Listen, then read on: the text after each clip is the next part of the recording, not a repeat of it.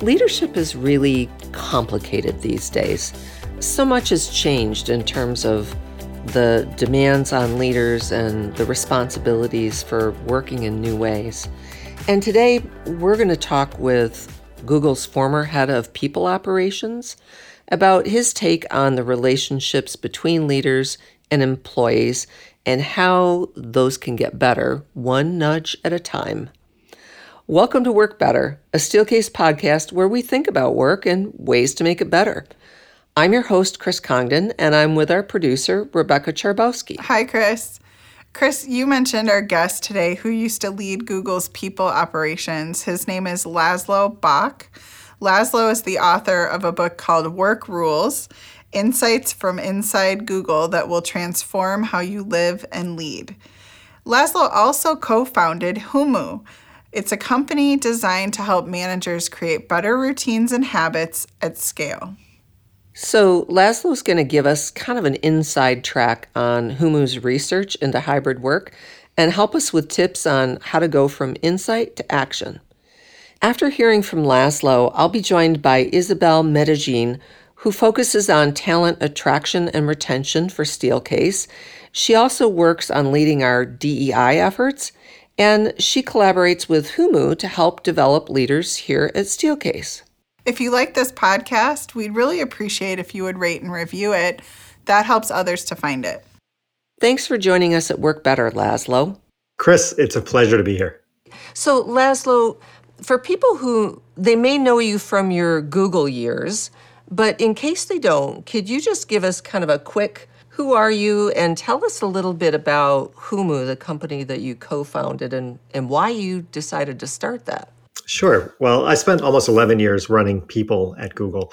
And one of the things that was the hardest to do, and it was a little easier when it was a few thousand people, much harder once we had 70,000 plus people, was actually to get everyone to change, to become better managers, to be healthier, to be more constructive, to build a better culture. And one of the things we realized was that there's a lot of traditional mechanisms to do that, but often small gestures, small actions done kind of in the moment make the hugest difference. So for example, if you want your people to sort of learn and grow better, you can send them to training. But one of the best things you can do is after a meeting, just ask somebody, how do you think it went? And have that conversation. And so in 2016, I left Google and the next year founded this company called Humu. And what Humu does is we use software and science to bridge what we call the insight to action gap. The knowing-doing gap. The knowing-doing gap, that's right. Yeah. You generally know what you want to do, where you want to go, whether it's from an employee survey or whether it's a strategy you have or a cultural shift. It's very, very hard to actually get human beings to transform, to grow, to change behavior. And so we use small nudges, little tiny interventions sent to groups of people at once. So a manager nudge is different from an employee nudge, is different from an executive nudge, but all aligned to get people to change. And we found it actually has a huge impact, not just on productivity and retention, but actually it makes people happier too. So it's been a pretty satisfying last 5 years or so, 6 years, I should say. I'm really interested in talking with you today because you kind of have this front row seat to human beings at work right now. And I think we're all kind of trying to figure it out. And, a lot of data that, is out there, data that we're finding in our research is telling us that people are really struggling. I mean, we've seen in the U.S., I think, some of the first drops in productivity that we've seen in decades. And even our data would say that people themselves are self-reporting that their productivity is a little shaky, along with other metrics like engagement levels and feeling a sense of work-life balance, et cetera. And of course, the worrisome thing that always goes along with all of that, if that weren't enough to worry about, is like people starting to say, hey, I'm maybe more likely to leave my position than what I was previously. So given all of the research that you do at Humu, I'm curious kind of what you're seeing in terms of where things stand right now. Well, all of those things, and it's worse. So yikes. There've certainly been productivity declines. When you look at aggregate productivity in the United States, for example, it looks like it's been sort of pretty flat through the pandemic. When you adjust that, except for recently where it's dipped, but when you adjust that for hours worked, productivity per hour has gone down tremendously.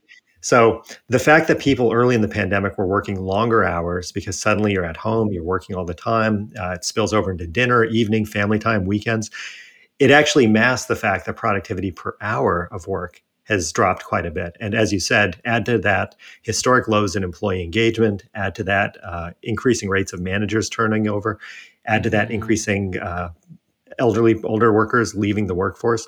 It's a pretty bad situation.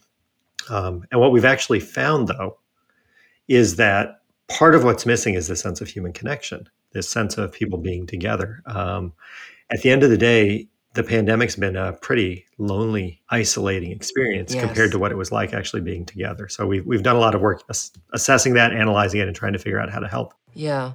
Well, okay, so let's talk a little bit more about that. It feels a little bleak, but I hope there's hope on the horizon. But so let's talk a little bit about hybrid work, because now that's been a transition. During the pandemic, people who could be home were mostly at home. And now we've entered into this era that is kind of settling in terms of the patterns where people are working from home or from the office. And needless to say, that's been embraced in very different ways by different companies. But different parts of the world, we see remote work being much more prevalent in some cultures than in others. And I'm just curious about hybrid work in general. Like, how do you think that's starting to shape our work relationships?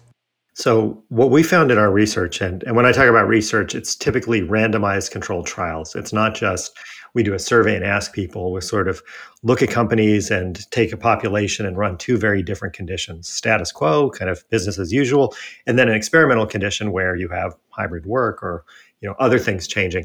And then we monitor over time to kind of figure out what's going on. So the standard is for us, how would an academic researcher approach it? Not how would some a tech company or a consultant approach it. And what we found are two things that are quite striking. One is that hybrid work can actually be great for people, and that the ideal amount of hybrid work is 1.5 to 2 days per week from home and 3.5 days in the office. And that's ideal from a perspective of productivity, certainly, but also making people feel happier because it's the right balance between heads down time, get things done at home, time to go take care of errands, things like that, plus the social connection at the company. So point one is 1.5 to 2 days per week from home seems to be ideal for human beings. The second thing we found that's significant is that the thing that makes it work, and at a lot of companies, hybrid is not working, but the thing that makes it work is human connection. And psychologists talk about 3 types of social distance and social connection. Physical distance, which is, am I around you? Are we together? That's obvious. Right. The second is operational distance and connection, which is, if you're remote, can I see you? Can we interrupt each other? Can we speak naturally? The third is affective distance. And affective distance is emotional connection.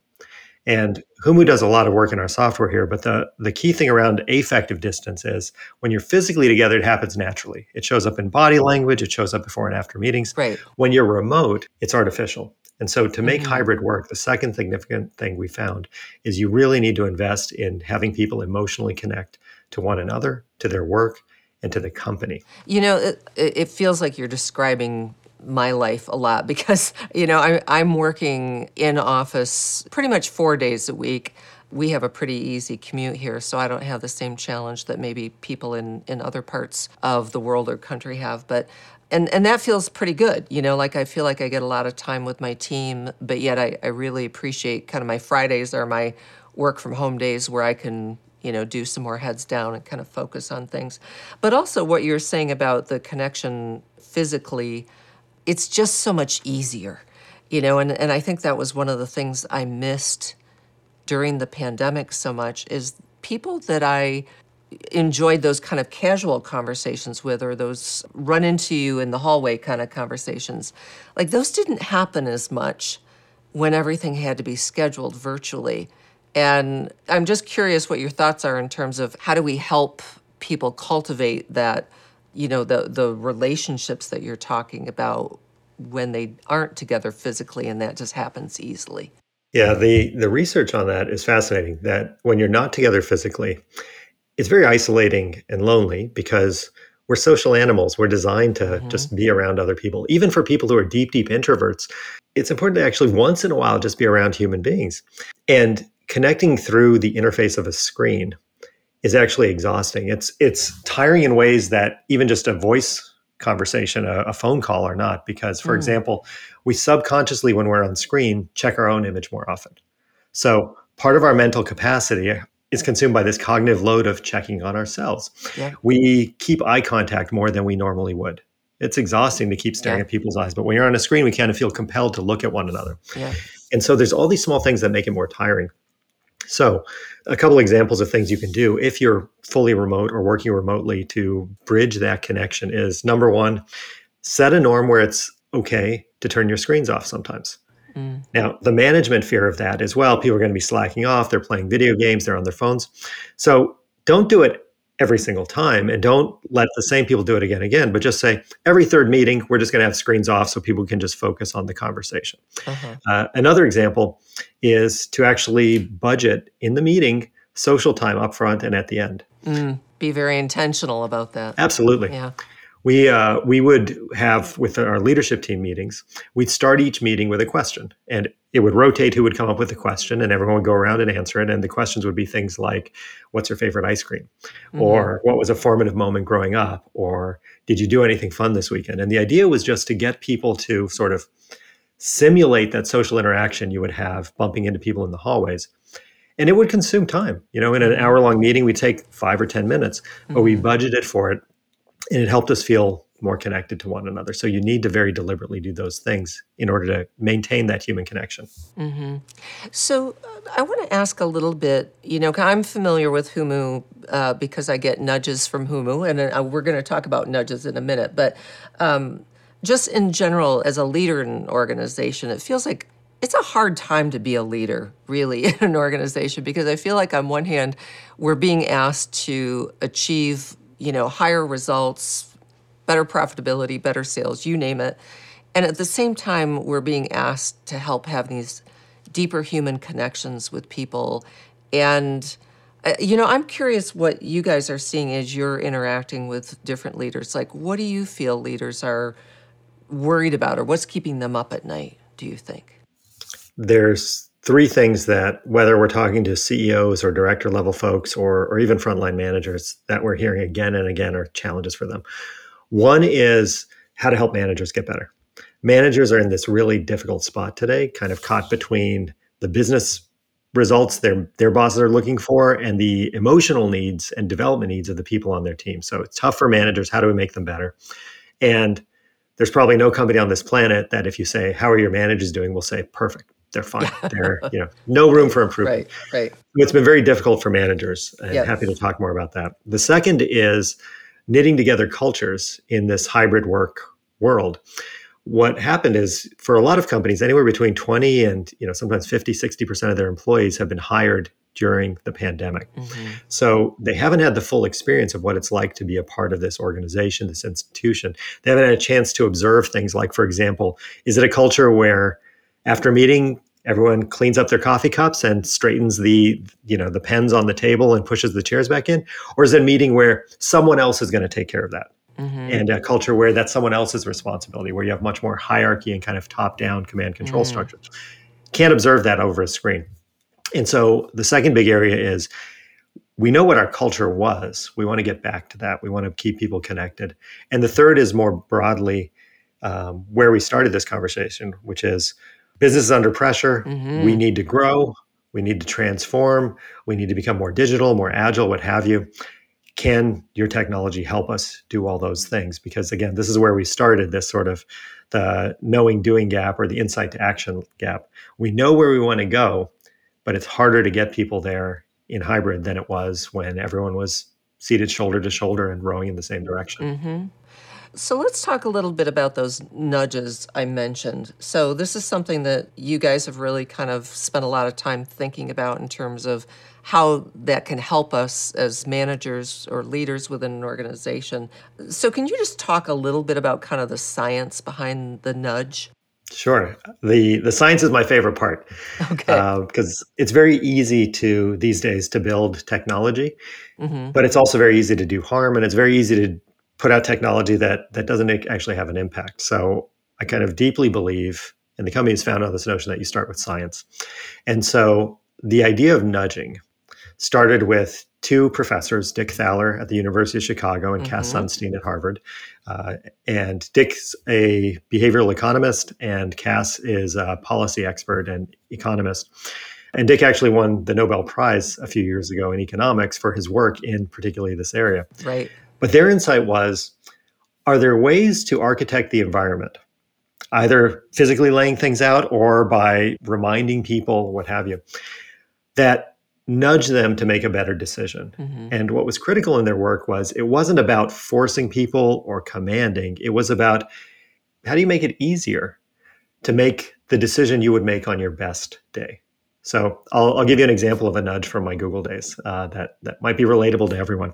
So at Google, famously, there's food everywhere. Right. And, both at Google and at home and in our lives, we like candy. We like the sweet stuff. We know we should eat less. So one of the things we did at Google was we had these things called micro kitchens where we have snacks available to everyone in the company, and it's M&Ms and peanut butter cups, and also apples and oranges and things like that. You have sugary soft drinks, you have bottles of water, you have diet soda. And in our New York office, we decided, can we nudge people to be a little healthier without pissing them off? So we took the sugary snacks and we put them in opaque containers. So instead of clear containers where you can see the shiny M&Ms, it would just be opaque, and it would say M&Ms on it. And the dried fruit you could still see, the apples you could still see. Interesting. We took the sugary soft drinks and put them in the bottom of the refrigerator and frosted the glass. They're still there, but you have to look for them. And we put the water and the diet drinks higher up. And over a period of about 8 weeks in the New York office, people, as a result of this tiny change, just making it a little easier to make a healthy decision, they consumed 3.1 million fewer calories. Wow. Almost 900 pounds of fat that people did not gain over this period. And so what we then did was we took this idea and kind of ran with it on the Humu front. And the one great illustration is if you want to be more innovative or inclusive, what the science tells us is you need high psychological safety. This is Amy Edmondson's fantastic work on psychological safety. So how do you do that? You can't just tell a bad boss, be safe, like be nicer to people, because a bad boss by definition doesn't care. They're not going to pay attention. But what we do at Humu, for example, is we would send a series of nudges. So we might send a junior person a note saying, your team's working on being more innovative. For that, you need more psychological safety. Try speaking up in the first 10 minutes of your meetings this week, because if you've ever tried this, it's way easier to say something early in a meeting than late. Like late in the meeting, you got to be brilliant, right? Early in the meeting, you can just say like, oh, will it scale? Or, basically any question. People will put you on the board, and then it's easier to participate. But because too many change efforts fail because you ask one person to try to change, we would also nudge other people in that meeting saying, if someone's quiet, ask them what they think. And then we would nudge the senior person, the bad manager, to ask questions, not give answers. And then we check, how did that go? Did it help? If it's a little better, then you get a more sophisticated nudge next time. And what we found is you can make teams 8 to 10% more productive. You can improve retention 5 to 20 points. But just as importantly, you can actually make people feel like their environments are more inclusive.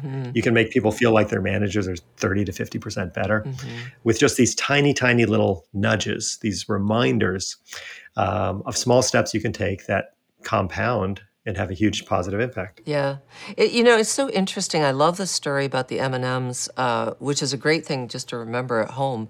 When I think about like our physical experience here when we come into the workplace, we kind of have a nudge because we wanted people to interact more socially. We want to build a sense of community at work.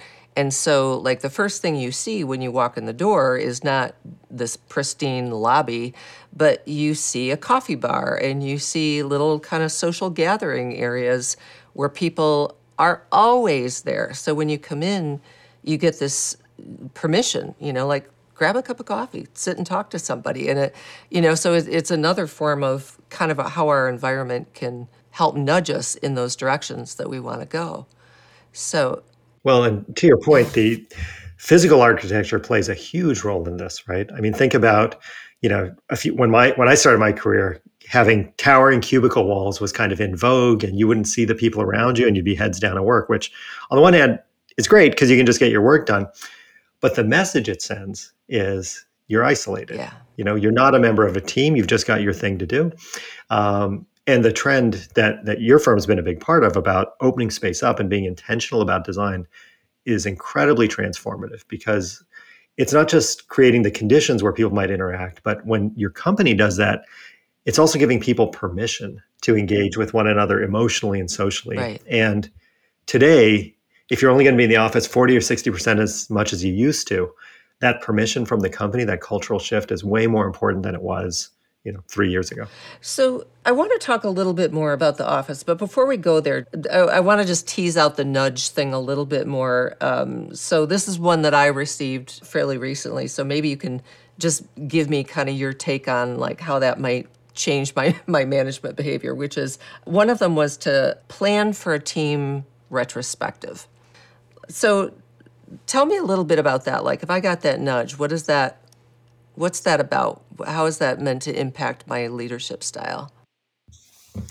Well, so first of all, the reason you're getting that nudge is because there's some insight somewhere, whether from your employee survey or from Humu's own analysis or from some cultural need that your organization has, saying that for your particular team, there's a need for either perhaps more clarity about strategy, mm-hmm. or more transparency or more accountability, mm-hmm. right? So number one, the reason you would get a nudge about plan now for retrospective is because there's an opportunity for the team to be better. The people on your team are saying, we want to know more about what's going on, mm-hmm. or we want to be able to iterate more and improve or get more feedback. Mm-hmm. So there's a basis for why you're getting it. It's not just random. Okay. And your peers and colleagues will all be getting different nudges based on whatever's most important for their team. So it's customized. The second thing is, on that specific point about planning now for a retrospective, it addresses kind of the issues I'm getting at. It tells your team that, for example, and I don't know the details of how your team's working, I don't have access to your data, but it addresses things like, for example, if a team tends to just run, and never take a moment to reflect, to pause, to integrate what's been learned or to improve, it's helpful to put that reminder up front, because it's what social psychologists call pre-commitment. Mm-hmm. You're saying right now that in the future I will take an action, which makes you more likely to take the action. Another issue it could be addressing, or opportunity it could be creating, is just clarity. Mm-hmm. People wanting to know, where are we going? And so if you're going to plan for this thing ahead of time, people will know that, okay, this actually matters. And the goal needs to be really clear, because in 6 weeks or 3 months or whatever period, we're going to be looking back to see if the goals were accomplished. So let's have a conversation about goals, so we know when we get to this retrospective what we're being measured against. Yeah. So there's a lot of different things that might be underneath that one, but principally the idea is this is something your team will benefit from now. And what should be happening is your team members also, who report to you, will be getting nudges saying, make sure you ask for a retrospective. Make sure you ask what the goals are, so that you by yourself aren't responsible for driving this improvement, but instead everybody is acting in concert. Yeah, this is interesting. Like, Laszlo, I'm feeling like you know too much about me, because I'm like, oh yes, my team, we run. And so it's like, yeah, that was a really good nudge to say, hey, stop a minute and just like, let's talk about what we're learning as we go. So I want to talk more about the conversation that we were having earlier about the office. And, one of the things that we've seen in our data is there's, depending on what country you're in, there's a little bit of a tug of war, if you will, about how much time, should be spent in the office. And then, like, what's the whole point of the office anyway? And I think that's the question I want to ask you the most, because, like, in some parts of the world, people are predominantly working in the office. Like in China, 95% of the time they're working in the office. Other countries, France has a very high rate of people being in the office. But in cultures like the U.S. and Canada, Australia, where they're more individualistic, cultures that are more focused on the need of the individual, feels like there's more tension, where there's more of that pull toward options for remote working. And then it just brings me back to, like, what job does the office need to do in the middle of kind of this shaking out, if you will, of how we're going to work going forward? So there's definitely cultural differences. And I can't remember the name of the researcher, but 70, 80 years ago, there was seminal work done on national cultures. And they were sort of categorized by 5 or 6 different categories, but one of them was individualistic versus communal. So you're hitting a very real phenomenon. Yes. It was Geert Hofstede. Hofstede, that's right. Yeah. Thank you. So I'm going to say something controversial and unpopular, which is, love it. I think in the more individualistic countries, the dominant conversation is people saying what they want rather than what they need. I mean, speaking for myself personally, I would much rather never have to go into an office again. I mean, I'm lucky enough to have a nice house. I live in a place with nice weather. I have a dog that I love. I've got kids I'd much rather, I work in tech, so, I don't want to have to dress up. I want to work in pajamas and all these things. But I can tell you what I felt is lonely, is less connected. And in fact, there was fascinating research published last year that in the United States, for men, 70% of their social connections are in the workplace. It's different for women. Women, according to the author, are better at sort of forming social connections outside of that and maintaining it. But for men, it's in the workplace. Right. So there's something that's really, really missing in society, in these individualist societies. And just about everybody would prefer to just do their own thing. That's the definition of individualism. Sure. But there's a cost. If you look at rates of depression, if you look at rates of medical needs, people are sicker. They're psychologically less healthy. And I'm a little far out over my skis right now, but I do think a piece of it is the fact that we actually haven't been together. And it's compounded by what we alluded to before. If you joined a company during the pandemic, you haven't really embedded in the culture. And so it doesn't feel that different to work for one company versus another compared to how it used to. It used to be that, pick any random set of companies, Unilever and Procter and Gamble, very different, both consumer products companies, different cultures. People say now, that's it's not that different. And so the purpose of the office is, number one, to give us what we need, not what we necessarily are seeking, right? We need that community in the office, for better or worse, is in these countries a third place. It's a place where we connect. And then second, it's an opportunity for companies to not micromanage, to not control, to not force productivity, but instead to do what it sounds like you've done in your office, give people permission to forge those connections. That's what it's for. And the work will take care of itself. Adam Grant from Wharton, University of Pennsylvania, he's done a lot of work early in his career looking at when people find work meaningful, when they find culture compelling, are they more productive?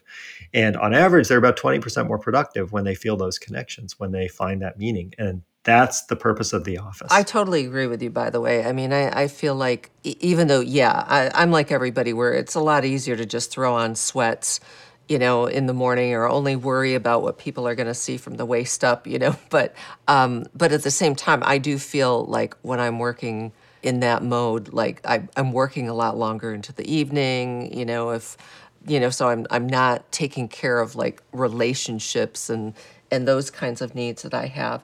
So when I just think about your role in terms of coming from, an HR background, a lot of people who listen to this podcast are coming from the HR space and thinking about that.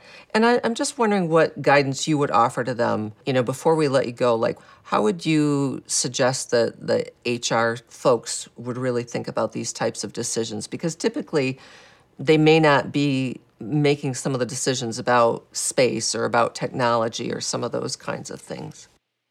I think when it comes to physical space design, and at Google, we're very, very deliberate about this and experimented as you would expect.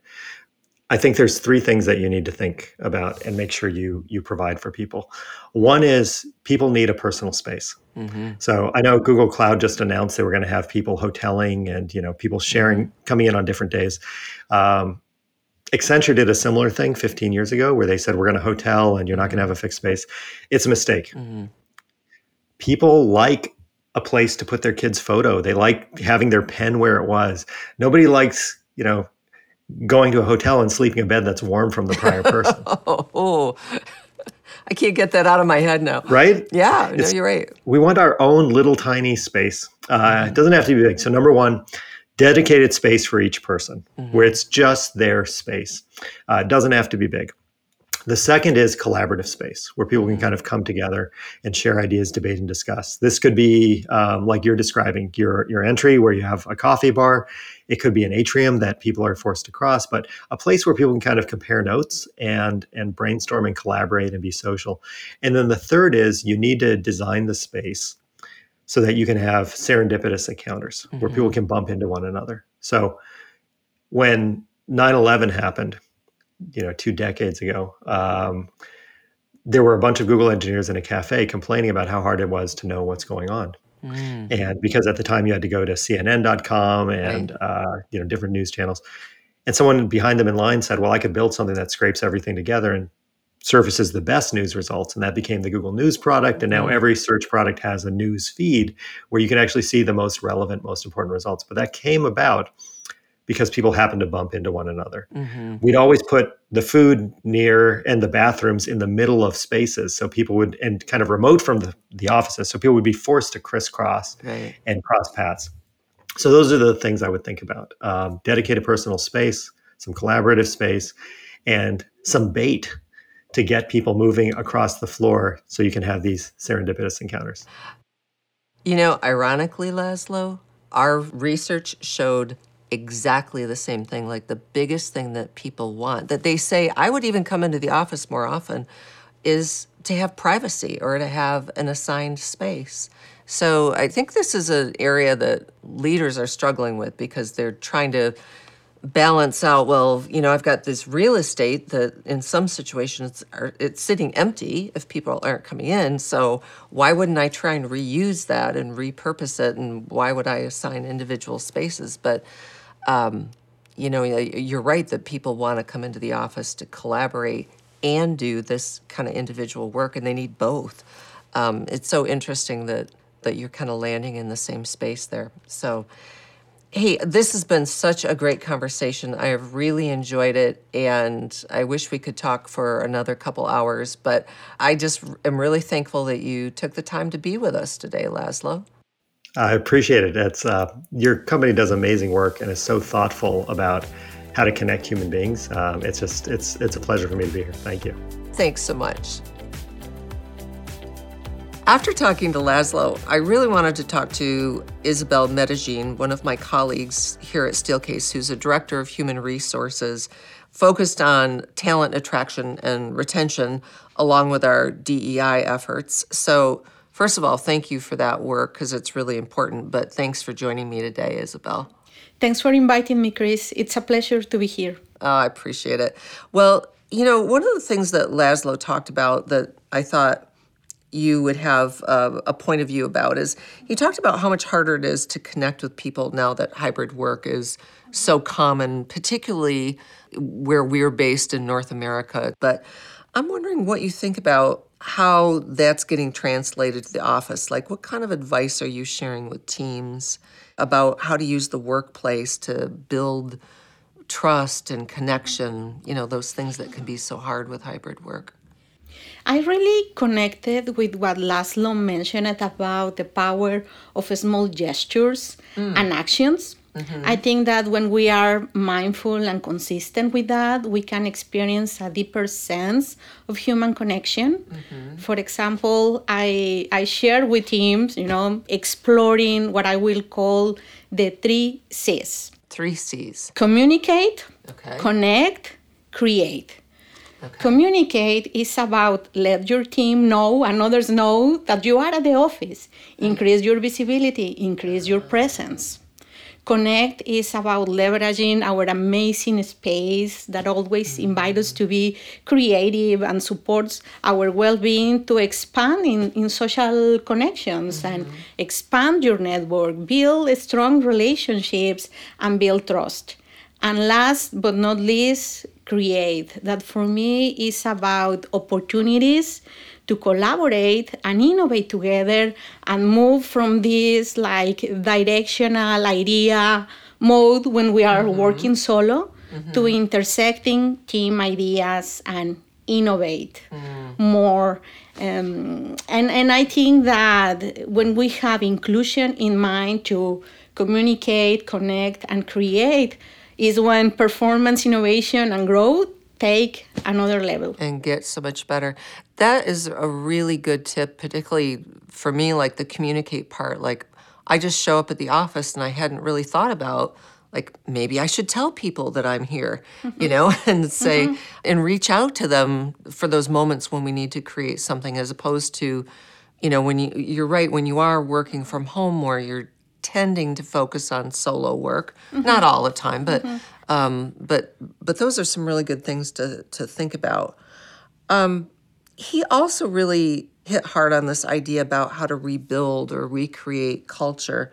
And I know how involved you are in our culture work here at Steelcase, especially as it relates to diversity, equity, and inclusion. So do you have some ideas about that, like in terms of taking kind of a systems approach to designing culture? Yeah, and I think it's important to mention that DEI is not about DEI. It's about culture, about who we are and how we do things. And we have designed a systems approach by having a global strategy, objectives, key initiatives, measures of progress, and outcomes. And the reality is that we are always looking for opportunities to embed DEI sensibilities into our systems. And the example, I would like to share is an intersection between DEI behaviors, our leadership pillars, and HUMU. Oh, okay. Because a couple of our leadership pillars, one is build strong teams, and another is uniting purpose. And to achieve this, you need to display DEI behaviors such as the psychological safety that Laszlo was talking about, or listening with empathy, or considering diverse perspectives to influence a sense of belonging. So HUMU is helping us to influence this work because it is sending nudges to leaders so they can be mindful, practicing these behaviors, and together we can, drive our collective progress and have a transformational change. Yeah, that's really a great insight about having to think about this whole thing as a systems approach, to be able to make real meaningful progress and to be able to, actually get to that kind of culture that we're all looking for. So thank you so much. Those were great insights. I know there's so much more that we could talk about, but I think this gives us a few things to think about and take away from the conversation. So thanks for joining me today, Isabel. It was a pleasure. Thanks. Thanks so much for being here with us today. And if you enjoyed this conversation, would you rate or review it so more people can find it? And also visit us at steelcase.com/research to sign up for weekly updates on workplace research, insights, and design ideas delivered to your inbox. Rebecca, any final thoughts today? Of course. We want to let everyone know that if they missed any episodes over this season or last season, there's a lot of great conversations out there live, and we'd love to hear which one resonated with you most. So share your favorite episode with a friend and always let us know what you think. Thanks again for being here, and we hope your day at work tomorrow is just a little bit better. Many thanks to everyone who helps make Work Better podcast possible. Our creative art direction is by Aaron Ellison, editing and sound mixing by Soundpost Studios, technical support by Mark Caswell and Jose Jimenez, and our digital publishing is by Aureli Ariano and Jordan Marks.